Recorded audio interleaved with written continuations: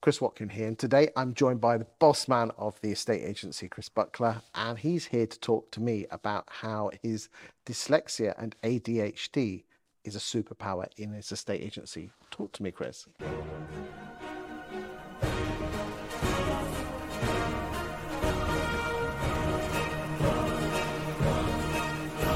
Well, I'd like to think it is, right? People might go, huh? It's a weird one. So we were just having a conversation offline. I didn't know I was dyslexic till I was kind of early 20s. I was working as a management consultant down in the city for Deloitte, and my boss said to me, "Hey, Chris, listen, I think you might be dyslexic." And I was quite nonchalant at the time. I said, "Listen, Amy, I nearly got a first at uni without trying. I don't think so." She was like, "Do this test." Not bad. And I did the test, and it came back as heavily dyslexic, and it's actually getting worse and worse. And I was at the time like, "Oh, this is really bad," and it certainly humbled me at the time.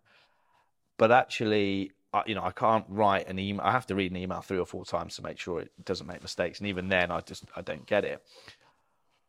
But you chat to mates and what have you, and they go, "Oh, I'm dyslexic. I've got, and I'm going, but it's actually a superpower because we're really creative and we can speak to people in a certain way, and actually don't see it as a disability." And for anyone watching this that's dyslexic and sees it as a disability, I think if you can take anything from this mindset shift and say it's not, it really, really isn't, and just Google, right? Positives of dyslexia, and there's so many things that come up. So use it as an advantage. And what about the ADHD? So I did a test. One of these proper tests. A proper test, online, and I was listening to a podcast because I thought, something's not.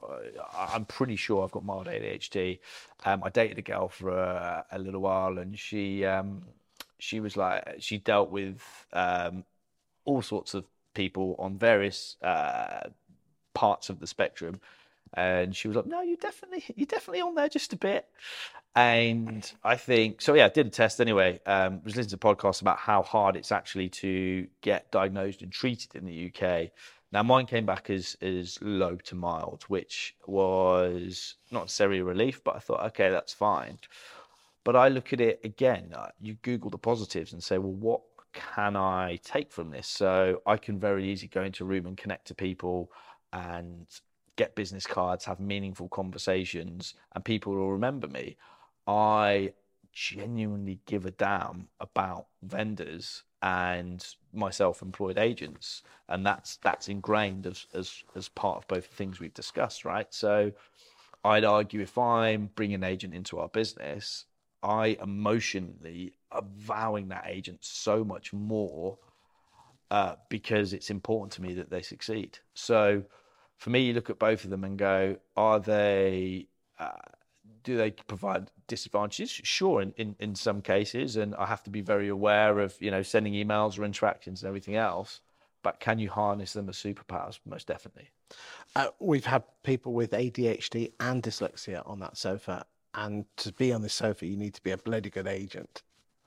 Especially ADHD, there's been some amazing agents on that sofa, and I think if you can channel it and be self-aware of what it brings to the party, but also what weaknesses you have and what you can do to backfill those in with support from other people, then actually I think it is a superpower. Thank you for your time today, Chris. Thanks for having me.